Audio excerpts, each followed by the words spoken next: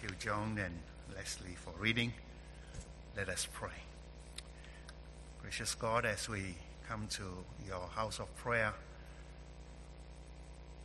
we acknowledge your presence and we thank you for welcoming us into your community of people of faith. And we ask that the Spirit of God continue to move among us and draw us closer and closer to you. For this we pray in Jesus' name. Amen. Good morning, everyone. I'm so glad to be back after, 7 months. My teeth are still being fixed, and so my voice is still a bit, my sound may sound a little bit distorted. Praise be to God. Today we are looking at a passage that many of us are very familiar with.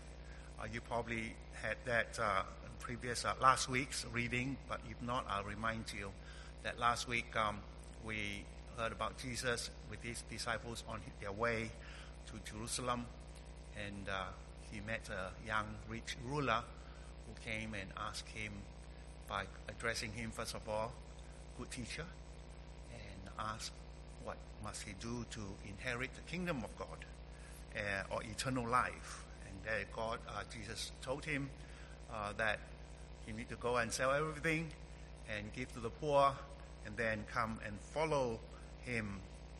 And we knew that young man's face turned. He was very sad, and he went away quite empty-handed. And so today we come to this passage of Mark chapter 10. In fact, I begin from verse 32, where Jesus and his disciples were on their way up to Jerusalem. Those of you who have been to Jerusalem, you will know that Jerusalem is on a little hill. If you are on the Mount of Olives, you look across, there's a valley, and then the old city up on the hill. So from most directions coming to Jerusalem, we have to go up the elevation. And so Jesus is here with his disciples on their way to Jerusalem. And interestingly, here we say that Jesus is leading the way, and the disciples were astonished.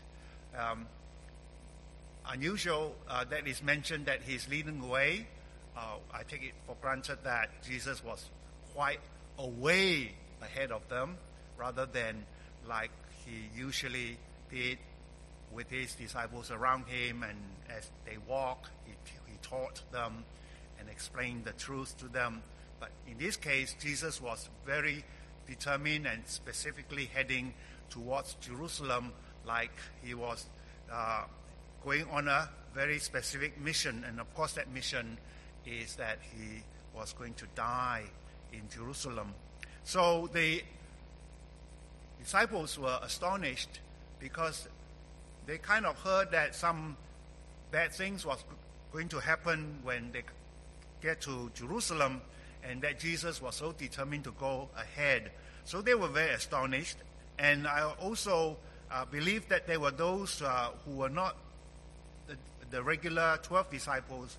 Among them, they were following, because the Bible says, while those who follow were afraid of what is yet to be discovered. So again, Jesus took the 12 aside and told them what was going to happen to them. Why again? Because Jesus had already twice told them, once in chapter 8 of Mark, verse 31, barely announcing that he was going to be killed. And then in chapter 9 again, in chapter 9:31, there he hinted that he was going to be betrayed. And of course, we knew that later on he was betrayed by Judas. And here, the third time that he mentioned something that is even more specific or more details, and actually it's very gruesome, the way that he explained to them that he was going to up to Jerusalem, where the Son of Man will be betrayed to the chief priests and teachers of the law. They will condemn him to death and will hand him over to the Gentiles, who will mock him and spit on him, flog him, and kill him. 3 days later, he will rise. So this is the third time that Jesus give them this news of him being to be betrayed. Not only betrayed by his own disciple that he didn't say yet, because it's 5 days before the Passover, and 5 days later Jesus will be crucified, of course, and the night before that he was betrayed by Judas. But then he was going to be handed over to the Gentiles. First condemned by the religious leaders, but they have no power to sentence him to death. So handed over to the Gentiles, that is Pilate. And then he was to be mocked, to be spit on, and to be beaten, and then eventually to be crucified.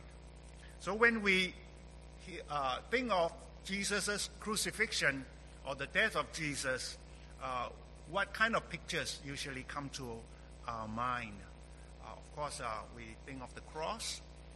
In some older tradition, the Catholic Anglo tradition, they still have the crucifix, where the figure of Jesus is still hung on the cross. If you go to cathedral, it's still there. I have actually encouraged my parishioners not to have that, just a plain cross to remind us that our Lord has risen from the dead and he's no longer hung on the cross. But of course, we have all sort of images that we have been given, a statue, a picture, including a lot of blockbusters of movies, like the one that you probably remember, Mel Gibson's 2004, I think. He directed that movie called The Passion of Christ. Very gruesome, very dark. We may have those pictures, but no matter how much we have in terms of visual or imagined situation, like most cases, when we say we understand, we know, but actually we don't. It's only Jesus himself who was put through all these sufferings from the night before the trial, and the next day on Good Friday, what we call the Good Friday, and until he was nailed to the cross, died on the cross. We would never know. We will never be able to know the pain and the suffering. But nevertheless, it's all captured by people over the years. And in the epistle reading today, Paul quoted an early church hymn. And it is in one sentence, in one verse, it captures the death of Jesus. And being found in appearance of a man, he humbled himself by becoming obedient to death, even death on a cross. So, in the early church, they have already written hymns, and they summarize the death of Jesus in just one verse, one sentence. But it's very crucial that we have the cross in our theology. In fact, the theology of the cross is very much Martin Luther, the Reformer, theology. That without the cross, there is really no salvation. Without the cross, there is no atonement.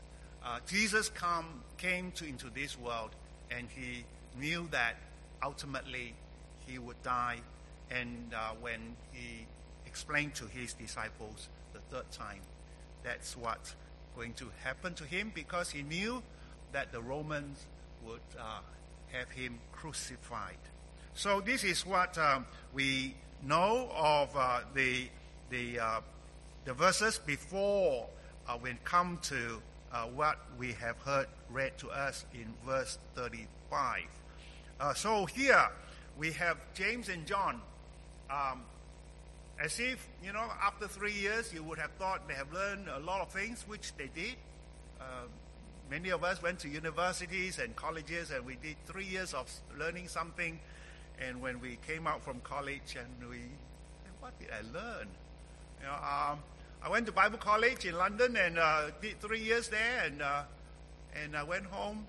When the first time I had to do a funeral, I said, gosh, I don't know what to do. Especially a funeral that was quite unusual, completely unusual. I never had one like that again, because the man went hunting and he discharged his gun and shot his leg, and he died in the forest. And it involved coroner examination, police, and all things. So I didn't know what to do. So 3 years, sometimes we don't learn much. And so we went again, do another 3 years. So altogether, I did about 7 years of studies. And I still am learning. I'm still a student. So here, James and John, they thought, now or never, we better put in our request, and this is it. So it's what another Chinese proverb I'm trying to throw to you is the 先下手为强, he who strikes first prevails. So they came to Jesus and said, Teacher, we want to ask you to do something for us. He said, all right. And so here they came. Basically, is what they think, we do it now before the others we come and request about the same thing. So give me type of, you name, you claim, and that's yours mentality. And sometimes we see these in church ministry, among even people like us, clergy, that we think by putting in the request first, we'll get it first and above others or before the others. So the wonderful thing is that following Jesus, we talk to Jesus, and Jesus is there for us to communicate and talk to, and he will never turn his face away from anyone who seeks him. And here, these two disciples were quite confident that they will be heard, and so they came and asked Jesus, we want you to do something for us. And yes, this Jesus is there to hear us. And he said, what do you want me to do for you? A wonderful response. What do you want me to do for you? And all of us here, when we get a call, and probably you say, yes, what can I do for you? Isn't it? What can I do for you? How may I help you? Or you see someone on the street a bit lost. You see someone in the parking basement in the supermarket a bit lost. You go up there and say, can I help you? Find your car. You often find people wandering around with the trolley and where's my car? And you do that. And you get the buzzer, and then you click and see the light, and then, there's your car. And you help someone to cross the street. And yesterday I was in Woolworths, and then this child was in front of me looking for his mother, and he was going right, and I heard the mother on the next aisle, I'm here. Hey, I said, look, your mom will be here, there, go. So you have to help when, like Jesus say, what can I do for you? Which is our, normal practice. And their request is quite straightforward, looks like quite straightforward. Oh, he says, when you come into your glory, let one of us sit on your left and one of us sit on your right side. It doesn't matter who. You have the choice. You make the appointment, but make sure two of us are there. Instead of the theology of the cross, here they are the theology of glory. When you come into your glory, we would like to be by your side. The most prominent and most powerful places that is there for anyone to call rule with you. You see, even though they have understood a lot about what Jesus' mission is, and they have misunderstood here that Jesus was going to die. He's going to die dead, and not establishing a kingdom, and Jesus sits on the throne physically. And then he appoints all his ministers, establishing a political, religious, socially structured society or country, nation. So they have the theology of glory, like what the world is emphasizing. And you remember the 19th century philosopher called Friedrich Nietzsche, Nietzsche, a German name, who wrote a book, The Will to Power, with the basic premise that in every human being there is this aspiration for influence, aspiration for significance that need to be fed or need to be enhanced. Therefore, yes, we humankind, we have this desire to climb up, to be better, in fact, to be excellent and to be the best and the number one. And a lot of times we see the world does that. And in doing so, we step over many others. We even destroy lives in order to get to where we want to be. And this is the power or the will to power theory. Well, God created each and every one of us with a significance. Our lives have meaning. We have mission. And this is a virtue that we want to perpetuate. But when we cross the line of power and glory, then this virtue leads us to sin. In fact, historic theologians have defined sin. Sin is the virtue that has run amok, out of control. Out of control virtue leads to sinning. So here they wanted glory. Let us sit one on your left, one on your right, and we will be serving your kingdom as your right and left hand man. A virtue that they want to raise or encourage in achieving that. So Jesus said, this is something that you won't be able to, because are you able to drink the cup that I have to drink?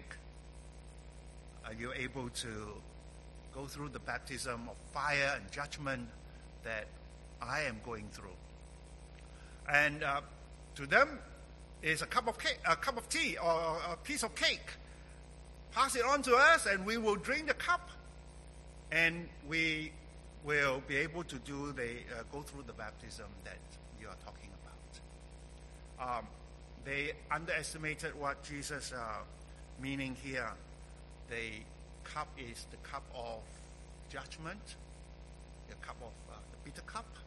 This is before the Maundy Thursday, before Jesus went and prayed in the Garden of Gethsemane, where Jesus actually asked the Father to take the cup away if that was his will.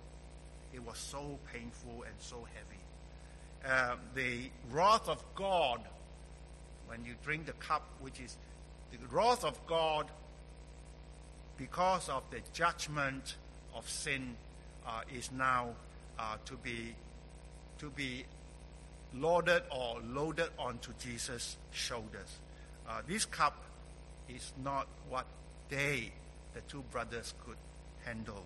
In fact, they were not asked to do that. It was the Lord, the Son of Man, the Messiah. He drinks that cup. And the baptism, of course, is not the few drops of water or a whole pool of water for us to be immersed in. The ceremony, the public declaration and witness. But it is the essence of death. So when I explain to my congregants that baptism is actually a symbol of our death and burial, And it is something that we Chinese don't like to think about. You have something happy, you don't want to mention the word death or someone die. But this is exactly what coming into faith in Jesus, believing in Jesus, and we have to declare to the world, I'm dead to sin.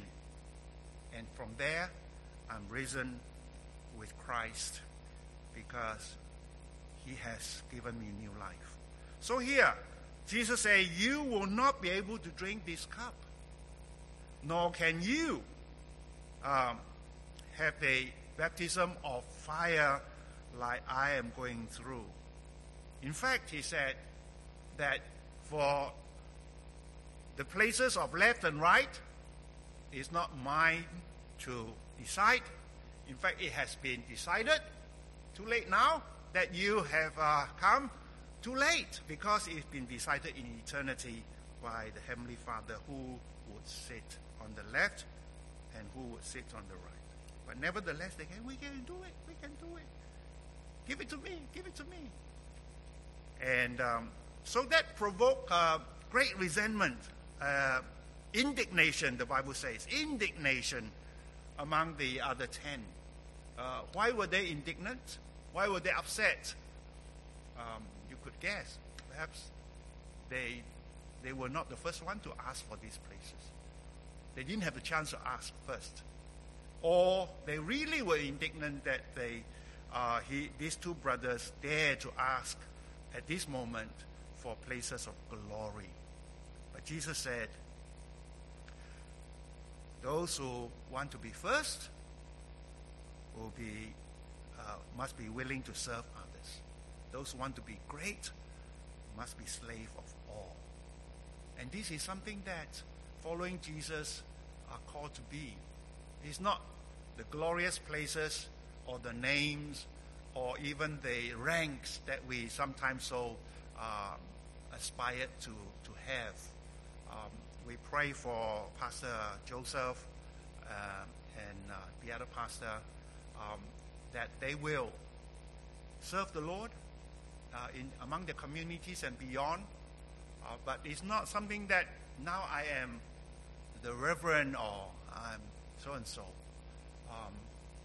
But we see the world does that. The world does that they want to have titles and names and ranks, powers, influence.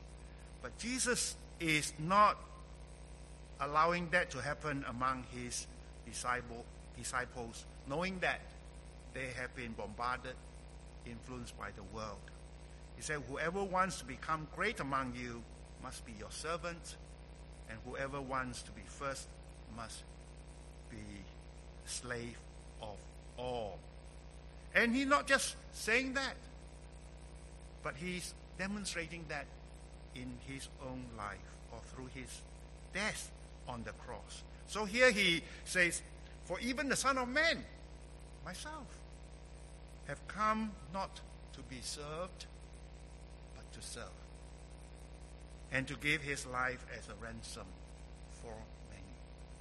He's going to Jerusalem. Is not that somebody will take him and kill him, but he's going to Jerusalem is his willingness to surrender or to give his life so that he could become the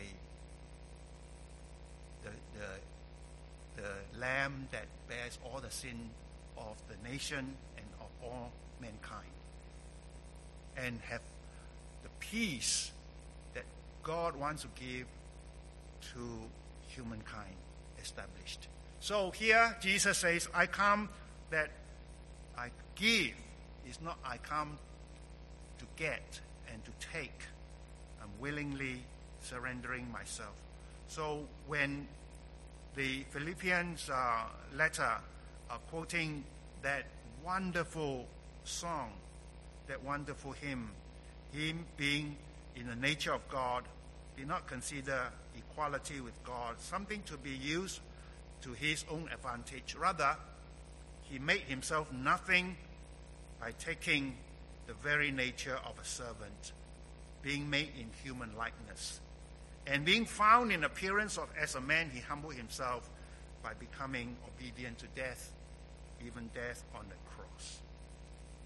So Jesus is not only the sacrificial lamb, according to Philippians chapter 2, according to the songwriters in the early church. In fact, he is the Lord of Lords, the King of Kings. Therefore, God exalted him to the highest place and gave him the name that is above every name, that at the name of Jesus every knee should bow in heaven and on earth and under the earth, and every tongue acknowledge that Jesus Christ is Lord, to the glory of God the Father. Praise be to God. So today, as we consider following Jesus, we follow him all the way, and we constantly talk to him, and we serve him by serving one another, serving others. I was talking to Jill about the nomination, and she brought out something that is beautiful. She said, these few months, a lot of us are coming out from the woodwork. Woodwork? Is that right? And rising to serve, which is wonderful. Sometimes we can do better without a good pastor around, so that we shine a little bit. But when you get a new pastor, please don't hide away again. Please don't.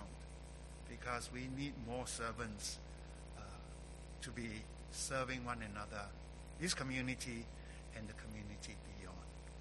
Let us pray. We pray according to Ignatius of Loyola. Lord Jesus, teach us to be generous. Teach us to serve as you deserve. To give and not to count the cost. To fight and not to heed the wounds. To labor and not to seek to rest. To give of ourselves and not ask for a reward, except the reward of knowing that we are doing your will. Amen. Would you please stand with me and we affirm our faith together?